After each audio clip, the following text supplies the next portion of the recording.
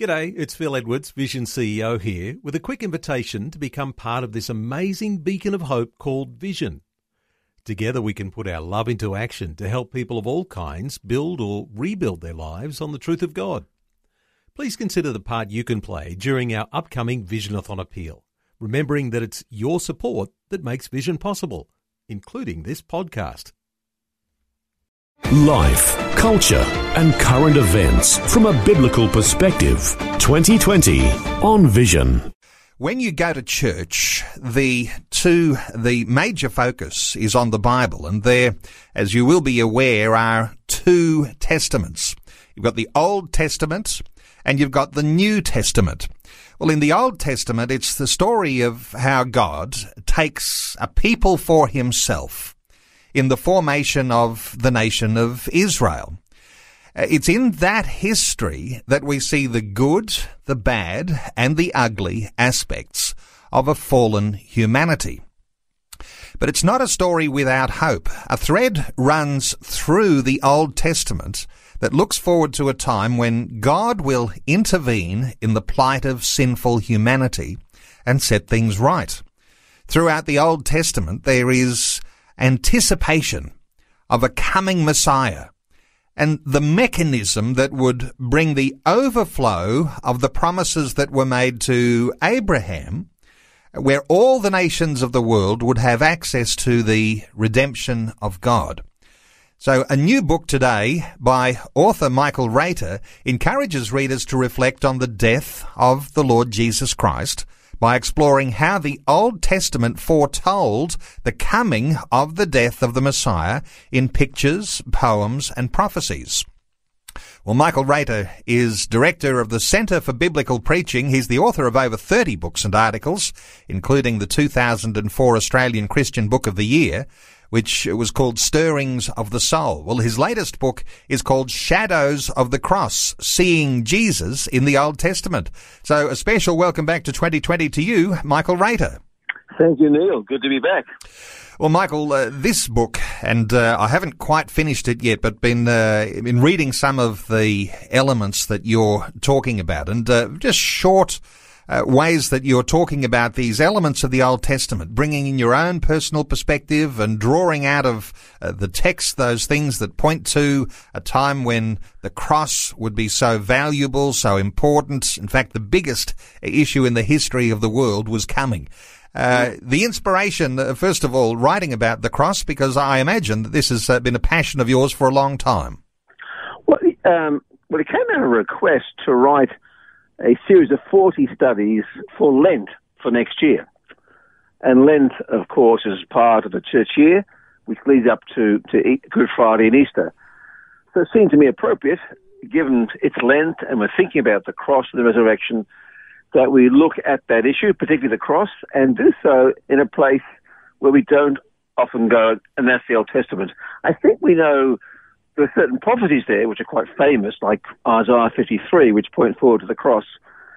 But I just don't think, Neil, that Christians tend to read their Old Testaments with Christ-focused glasses and understand that, in fact, the whole Old Testament is a preparation for the coming of the Messiah, the coming of Christ, who will die and rise again.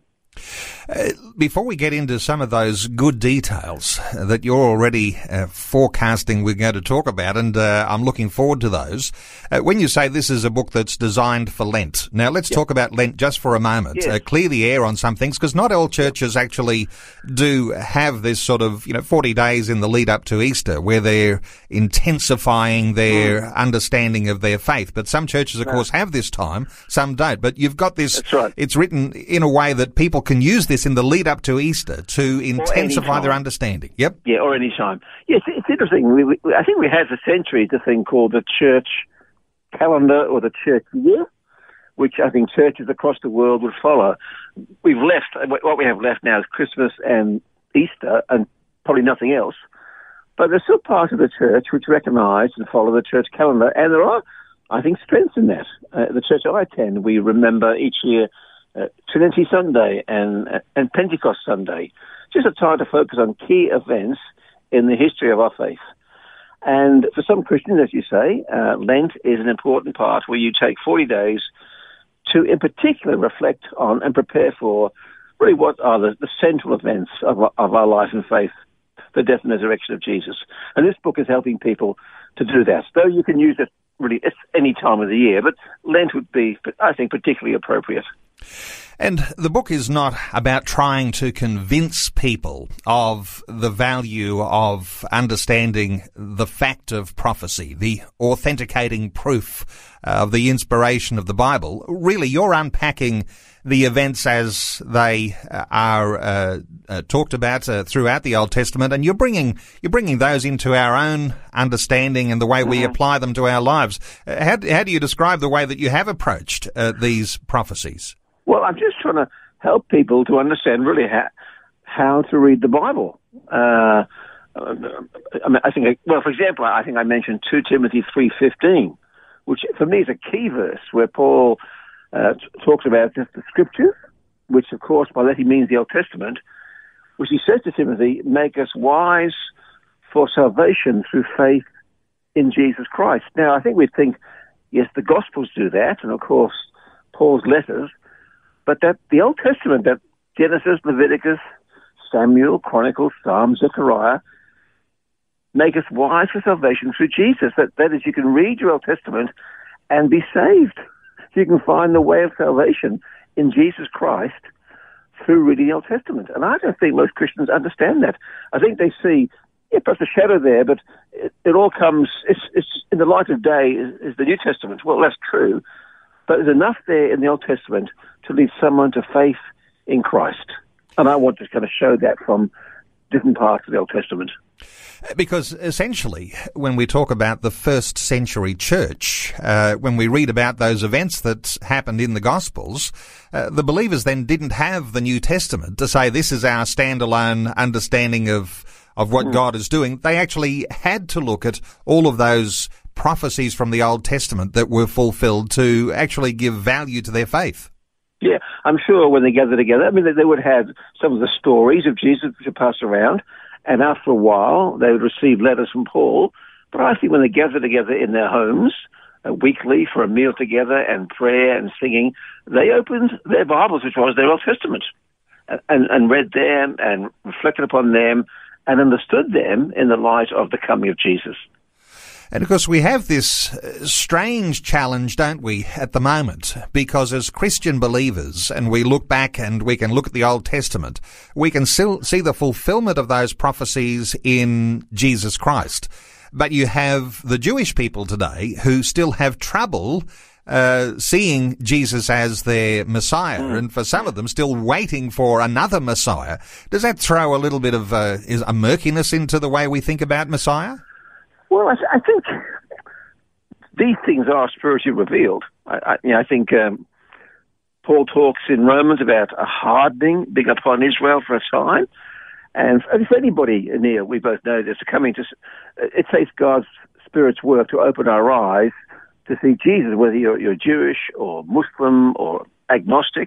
I think it just takes a spiritual work to see the Lord Jesus Christ in the Bible. And we pray that he does that in the hearts and minds and eyes of Jewish people. But it's as I said before, it's a way to understand the Bible not as 66 discrete books, but as one story with a beginning, a middle, and an end, focused on the Lord Jesus. And it's not just Jewish people, Neil, I don't think, who don't see Jesus in the Old Testament. I think many Christian people don't really see him there either. I think we see the Old Testament as good guidelines for moral living. As I say in my book, have the faith of Abraham, don't be an adulterer like David, and that's about it. It's not, in our minds, giving us the way of salvation. Okay, so when we talk about this way of salvation, and I know that there'll be listeners saying, well, in my church, we talk a lot about guidelines for moral living too, and there's not so much of a focus, not so much of a focus on these elements that maybe for some a little harder to find, or some obvious and some less obvious. But when we talk about the Old Testament prophecies pointing to the passion of Jesus, the cross, but not just what happened as Jesus hung on the cross, but in the lead up to the cross. This is where these fulfilled Bible prophecies show their deep meaning, isn't it? Yes, And there are clearly prophecies, and I mentioned these, which point forward to, let's say, the betrayal of Judas or the mocking of Christ. But again, it's, as you said in your introduction, it's the whole story. The story of the Old Testament, the whole story is a preparation for the coming of the Messiah. It begins there in Genesis, well, as early as Genesis 3, the promise of one who will come, who will crush the serpent's head.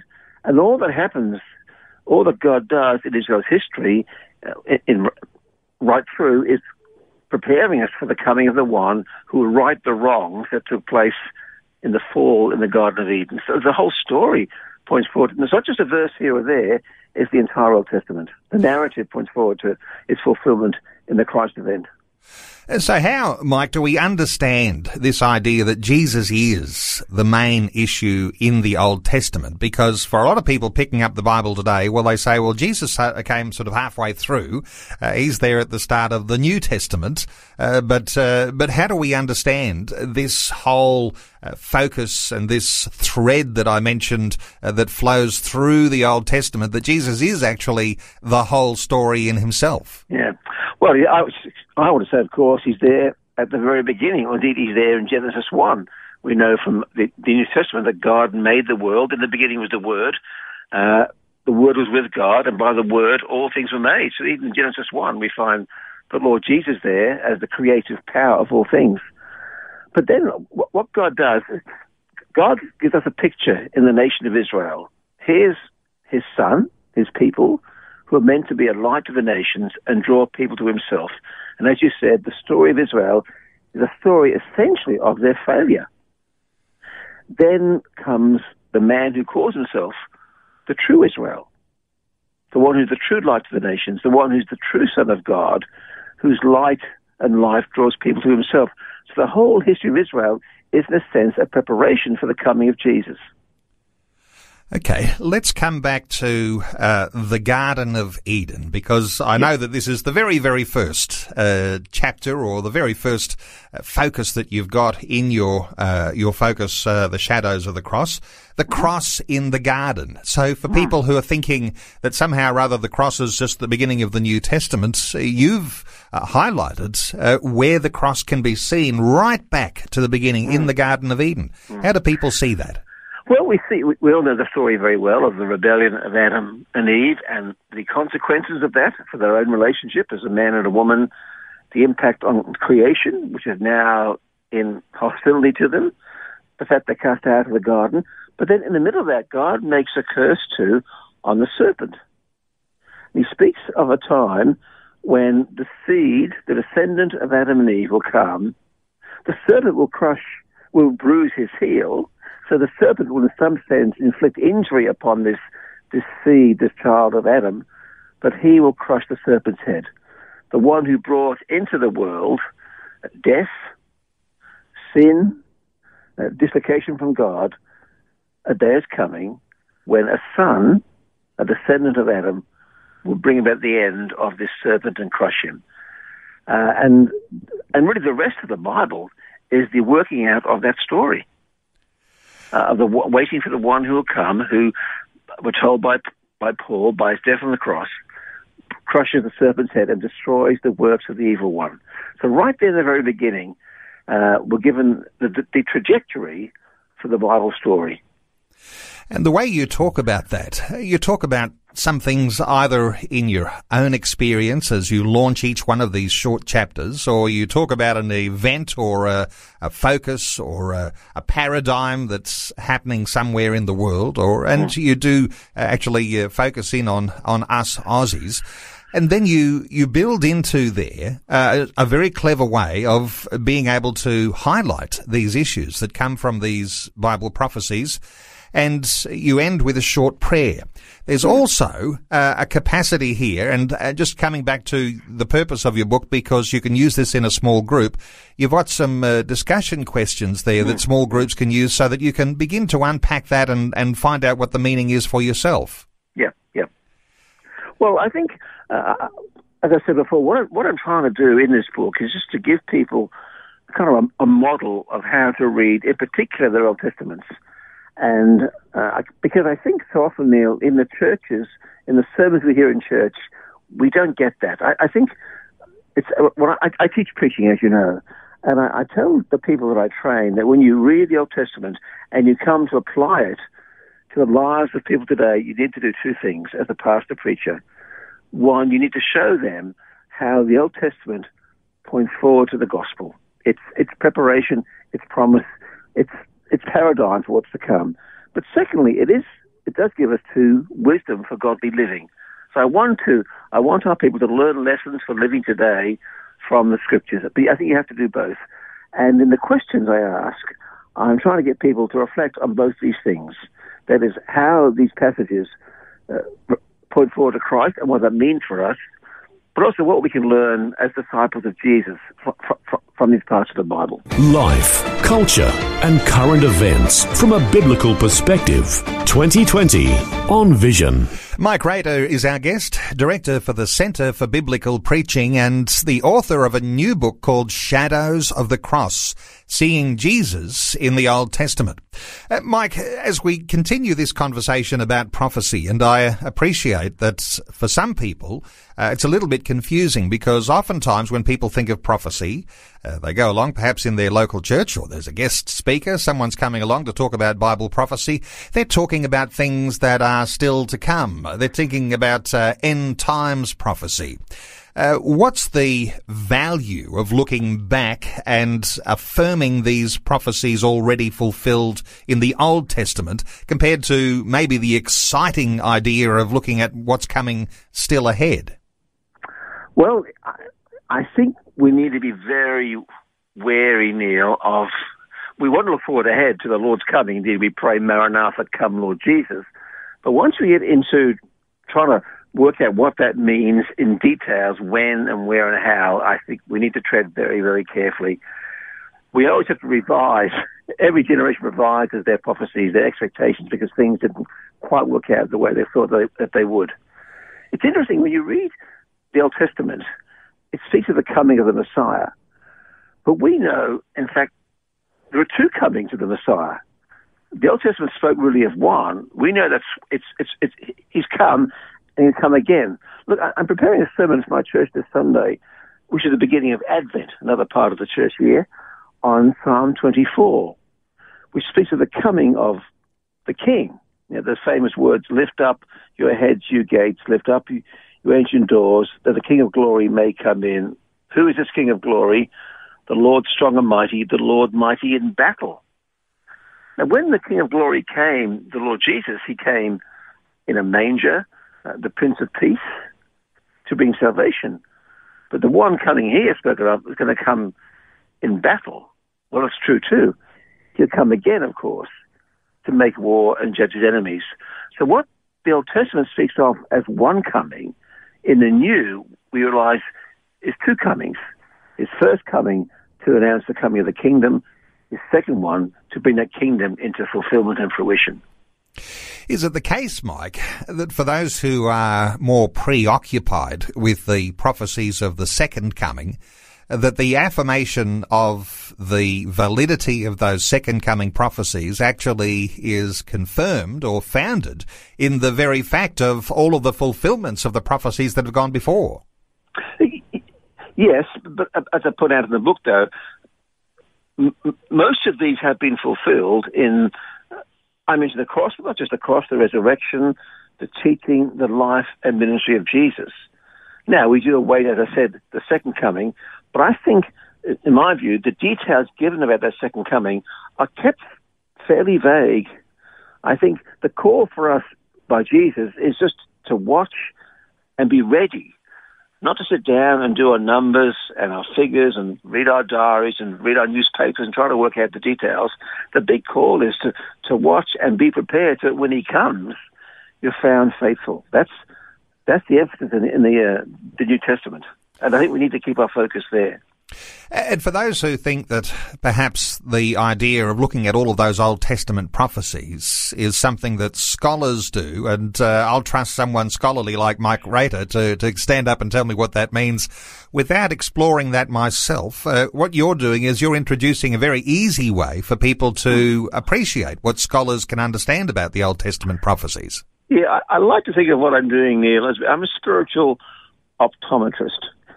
That is, I'm giving you a new set of glasses. Now, when you get a new set of glasses, sometimes it takes a while just to get the focus right, but after a while, you see things clearly. I'm saying to people, let's put on some Christ-focused glasses. It might take a while initially before you see things clearly, but you learn to read your Bible in the way that God wants us to read it, and that is to read both Old and New Testament in the light of the central event, which is the coming of our Saviour and our Lord Jesus Christ. I'm going to ask you about your favourite parts of the book in just a few moments, but let's take a call. Robin is in Mount Morgan in Queensland. Hello, Robin. Welcome along. Yes, hi. And hi, Mike. Hi, Robin. Yeah. As I recall, you guys already know each other. Yeah, from many years ago. Yes, we've spoken before, I think. Yes. Huh?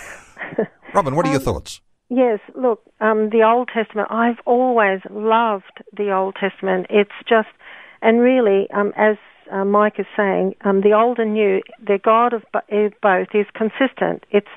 And one highlights the other, and they relate anyway. And the way I see it too is the Old Testament is more like the picture form of the spiritual war that we're all going through.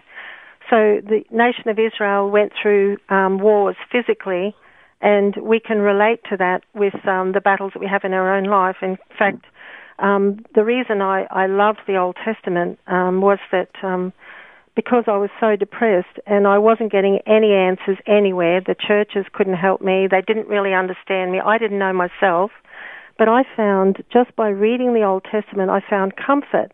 And I knew that God was ministering to me. And so when I'd find myself in situations where normally I'd get so anxious, I just knew that God was the answer, and it just ministered to me. And I still love the Old Testament, and I encourage people to read it all the time. Mike. Two really good points there, Robin. I think, first of all, you're right. I think too many pastors just hide the Old Testament from their people, which is such a shame. It's, as you say, it's wonderful.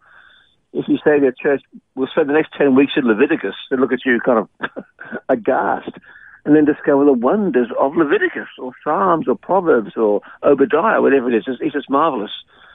The other thing to say is, as you rightly said, all those wars in the Old Testament point forward to the true war, which is the spiritual warfare Paul talks about in his letters. Again, another good example of how what we see physically in the Old Testament is fulfilled spiritually in the Gospel in the New Testament. Okay, thank you so much to Robin from Mount Morgan. You can be part of our conversation today. Our talkback line is open on 1-800-316-316, 1-800-316-316. Mike, let me ask you about some of your favourite passages that you have, in fact, decided to write about.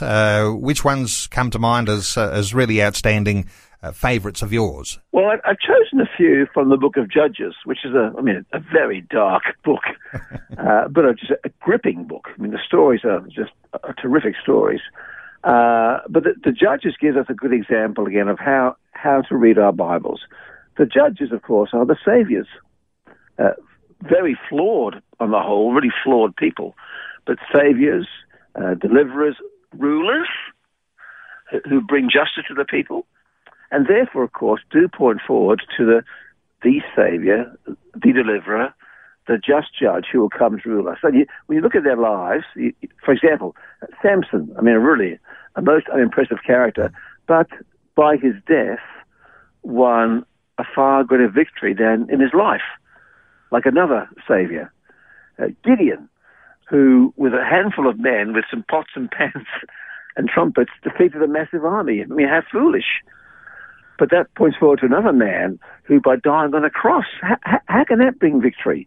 But by a ignoble death on the cross, brought life and victory to millions. So you see again and again and again in the stories of these flawed men, these flawed saviours, pictures, shadows of the perfect true Saviour who will win the great victory. They'll bring peace not just for 50 years, but peace for his people for eternity. So wonderful stories, but lovely pictures of the true judge and the true Saviour. And you haven't held back here. All of these attention to these stories is not all about the sorts of Sunday school type stories you teach to children. I note that you've got some significant, even disturbing stories that you wouldn't want children to be exposed to in those Sunday school classes. I'm thinking of the one from the Judges, the king who had a belly full. Oh, yes. And it's bloodthirsty, it's dirty, it's graphic, and you've got 1 minute to quickly explain that one, how that works, as we're going to news in a moment. Do you want me to explain that one briefly? If you can, yes, briefly. If you know the story of a fat King Eglon, is a very obese man, and Ehud, the saviour, comes in, and the writer describes, I think, rather humorously, but yes, very graphically, him thrusting his dagger into the man's enormous belly, and the detail is given in the text of what comes out. The whole sword goes in, and a grotesque picture of what comes out. But the point I make is, I think what the writer is saying there is this isn't just a death, this is a humiliating death. And in the Old Testament, in the Old World, you didn't just defeat your enemies, you would humiliate them. And Paul alludes to that in Colossians, where he speaks about Christ leading the triumphal procession to the heavenly realms, showing there the humiliating defeat of the forces of evil. Mike, let's come back to some of your favourites when you've talked about some of those prophetic places in the Old Testament that look forward to the cross. One of those, and what will be a story familiar to lots of listeners, is the story of Daniel in the lion's den. How does that, for you, reflect a prophetic understanding of what was coming at the cross? Well, I think in Sunday school or in church, when you hear sermons on this very famous and wonderful story, the application, the message is, look at the face of this man Daniel, who in the face of opposition and death trusted God and was prepared to die for his faith, and the Lord rescued him. And that's a good application to draw, and that's appropriate. But sadly, that's where our sermons tend to stop. And I want to say in this book, they don't stop there. In a sense, that's just the beginning. And the parallels between Daniel and Jesus are striking. There in Daniel is a conspiracy by people jealous of Daniel who want to destroy him, the very motive of the Pharisees against Jesus. There in Daniel 6 is a king, a ruler, sympathetic to Daniel, who wants to see him alive, but is hamstrung by the enemies, as you find similarly in the Gospels. There's Pilate, who knows this man is innocent, but is trapped by the Pharisees. Both men are entombed, placed in a tomb seal, and is it almost as it were, Daniel almost dies. Well, he doesn't die, the Lord delivers him, but it's as good as dead with the lines there, and the Lord rescues him. Of course, in the Gospels, the true Daniel, the real Daniel, the one he points forward to, actually is killed, and like his predecessor, walks out of his tomb alive, unscathed. So you see there, I think, a wonderful portrayal of a number of key features of the passion of the Lord Jesus. So this story, like so many in the Old Testament, isn't just a model to us of faithful obedience, but it points forward to the one who is the true Daniel. And I think that was the intent of the divine author when God revealed this story to the writer. In his mind was this should point forward to the one who is coming. As you say, we oftentimes will look for the facts in the prophecy, but you're taking things another step deeper, and you've brought in their personal application, and some might even say a little bit of license in the way that you're describing these things, talking about the entrapment of Daniel and being there in the lion's den. Is there room in our Christian faith for letting our imagination run a little wild and to appreciate some of the similarities to these things, like when you say the entrapment of Jesus, something like the entrapment of Daniel? Is there room there for us to be imaginative? Well, one needs to be careful, Neil. You can go too far and read things there which aren't intended. It takes wisdom and discernment. And I think sometimes, to be frank, I probably get it wrong sometimes. But it's not just creativity or imagination. There is biblical warrant.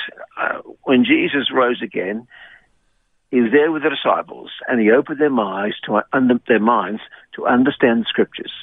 He had all that's written in the law, the Psalms, the history points forward to him. He gave them not just a Bible study, but a way, from this point on, a way to read their Old Testaments.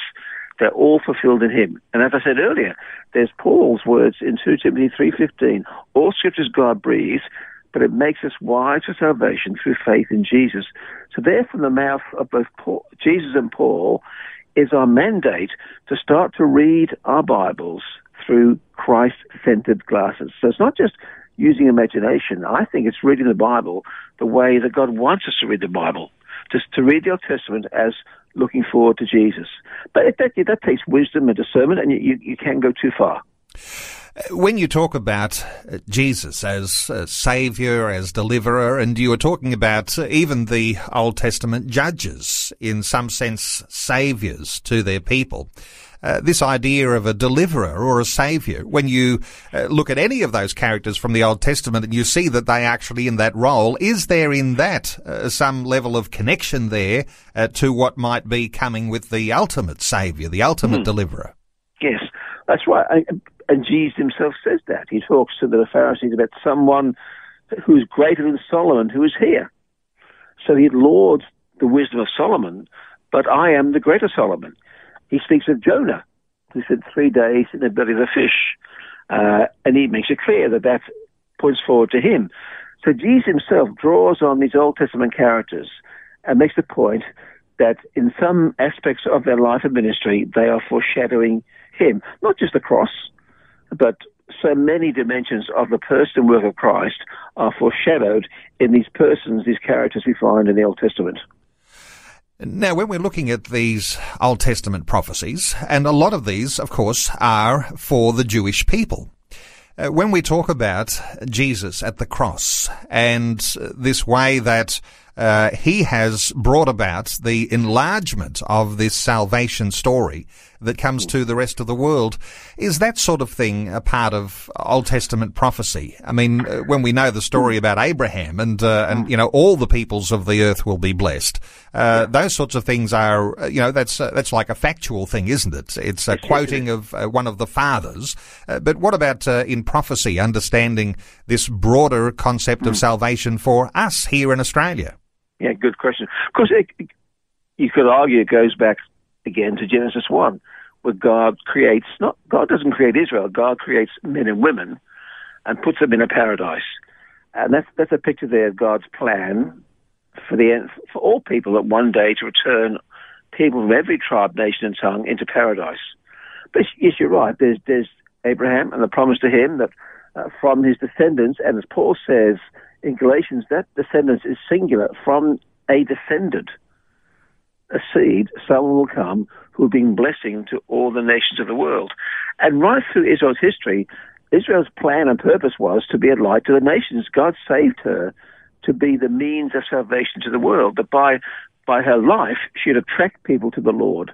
And we see stories of people like Rahab and Ruth, a few, who are drawn to the Lord when they hear of his saving power. And Israel was meant to do that, to draw the nations. God's plan's always been for the saving of people of all nations. But Israel failed in that by her ungodliness. And now the call is to God's people not just to attract people by our lives, but to go out and proclaim to them the good news and bring in salvation to the Gentiles. But that's always been God's plan, is the saving of all people and the blessing of all people. Helping you make sense of life, culture and current events from a biblical perspective. 2020 on Vision. Mike Rader is our guest. We're talking about his new book called Shadows of the Cross, Seeing Jesus in the Old Testament. You can be part of our conversation on 1-800-316-316. Mike, one of the obvious ones, I suppose you would say, is this story that is of Abraham and his son Isaac. Now, as a pointing forward to things that would come at the cross, this one is just really, it's really, I think, one of the ultimate stories, isn't it? Well, you would have thought so, Neil, and it is. But again, I've heard sermons on this passage which makes no mention of that, where the only application drawn, and it's a valid one, is that, again, have the faith of Abraham, who's given a very hard, incredibly hard command by God, heartbreaking command, and yet is prepared to believe God and has faith. So what a model of faith he is. And that's what Hebrews says. But again, the sermon stops there, which surprises me, given, I think, as you say, this passage is just full of allusions to the cross. It begins with the command to take your son, your only son, whom you love. Well, that should drive us straight away, shouldn't it? I mean, is this just using imagination? But we know of the father who had an only beloved son. He takes his son up a mountain to a place of sacrifice. On his back, the son carries the wood of the sacrifice. He gets to the top of the mountain, and we're told the mountains of Moriah, which we're told in Chronicles is where Solomon built the temple. It's in Jerusalem. And there, on the top of the mountain, the son who carried the wood for a sacrifice is about to be sacrificed. Of course, in Genesis 22, God speaks, and the son is not killed, and a ram is sacrificed. In the fulfillment of this event, God, in a sense, does not speak, and the son becomes the ram and is sacrificed. But the passage from beginning to end is, as you say, a graphic, really prediction, prophecy of the true Isaac, who'll be the true sacrifice. To me... We sell our people short, I think, Neil, when we don't point out that this is part of the intention of God in giving us this passage. To me, it speaks very loudly of this idea of the substitutionary death of Christ, and so beautifully illustrated in Abraham and Isaac. Yes, absolutely. Which, of course, is a doctrine which now many, of course, even Christians want to reject and despise. The fact that Christ himself became our substitute and bore the wrath of God on our behalf. But it's at the center of our faith as Christians, and therefore at the center of the Bible. And you make special reference to the obedience of Abraham in doing what God said to do. All right, we're taking calls on 1-800 316 316. Let's take a call from Graham in Tasmania. Hello, Graham. Welcome along. Hello, Graham. Are you with us? Graham. Hello, Graham. Graham, what are your thoughts? Hello, I'd like you to say about Daniel, the book of Daniel and the book of Zechariah. These foretell God's coming and his powers. It talks very powerfully about Christ's coming and what will happen in the end. And on top of that, today we are in a terrible situation. Our nations have rejected God. We see all the troubles coming upon us. And so really that in Isaiah, the first chapter and the fourth chapters, it talks about that our nations have got no wisdom and no guidance. And God said that... yes, I'm losing it. Anyway, Graham, let me just cut in there. I can hear you pointing towards those second coming style prophecies. But Mike Rader, your thoughts for Graham here, because he is talking about authenticity of the prophecies, because as you look forward, the authenticity of the fulfillment of those Old Testament prophecies enables you to be confident in those prophecies for the future. What are your thoughts for Graham? Well, I think Graham is right, that these prophecies are written often to a nation who are suffering at the hands of cruel, oppressive rulers. That was true back in the days of Zechariah and Daniel. It's true for us today. And therefore the lessons in these books for us is the same as the lessons for ancient Israel, that God is on the throne and we need not fear those who oppress us. But again, let me say, we find these prophecies in particular pointing to Jesus. I'm glad he mentioned Zechariah. I talk of Zechariah in my book. Those remarkable words in Zechariah chapter 12, where we're told that Israel, speaking of God, will look upon the one that they have pierced. There's a picture in Zechariah of Israel piercing God. Now, John quotes that twice. The Apostle John, once in his Gospel, to speak of the piercing of Jesus by the soldiers on the cross, and secondly, in Revelation, when those who pierced him will mourn because of him.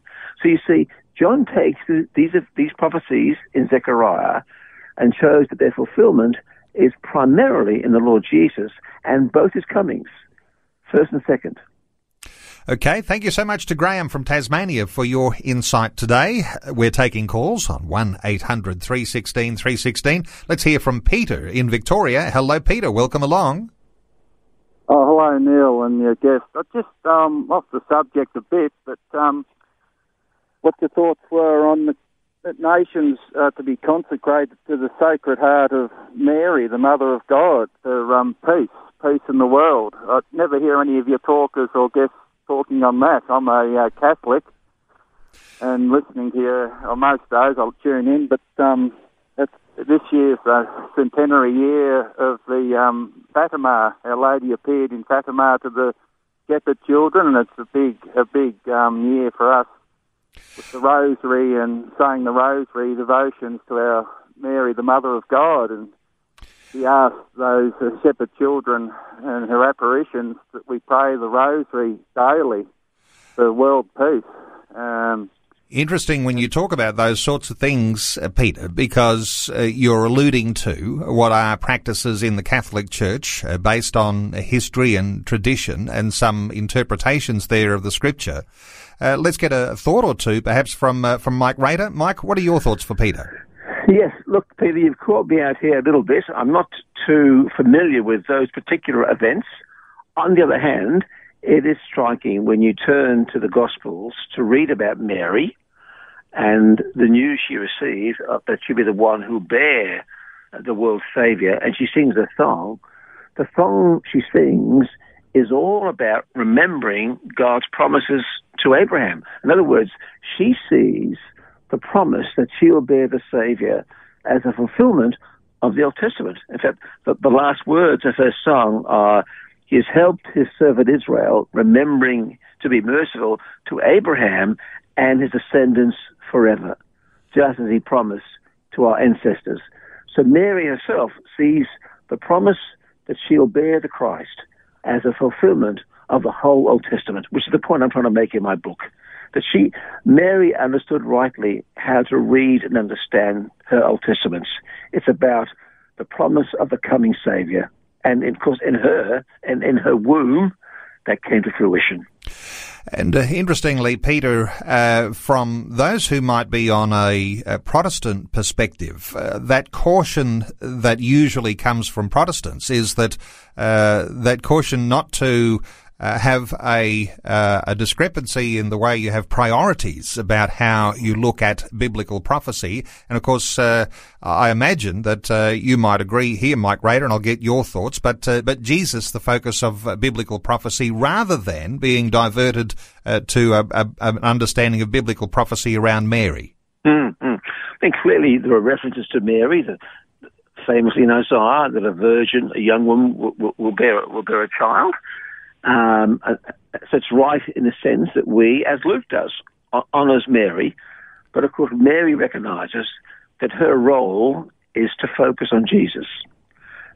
She exists both to bear the Christ and then to serve and worship the Christ, and she points us to Jesus. And we have to be so careful, don't we, that we don't place our attention where Mary would not want us to place it. I think she'd be, frankly, very upset and embarrassed that the attention was given to her, when in fact she knows it belongs to her son. She is simply the bearer of the Christ child. And what a very privileged position. But she knows the focus must be on Jesus. He alone is the one worthy of trust and worship and adoration, not her.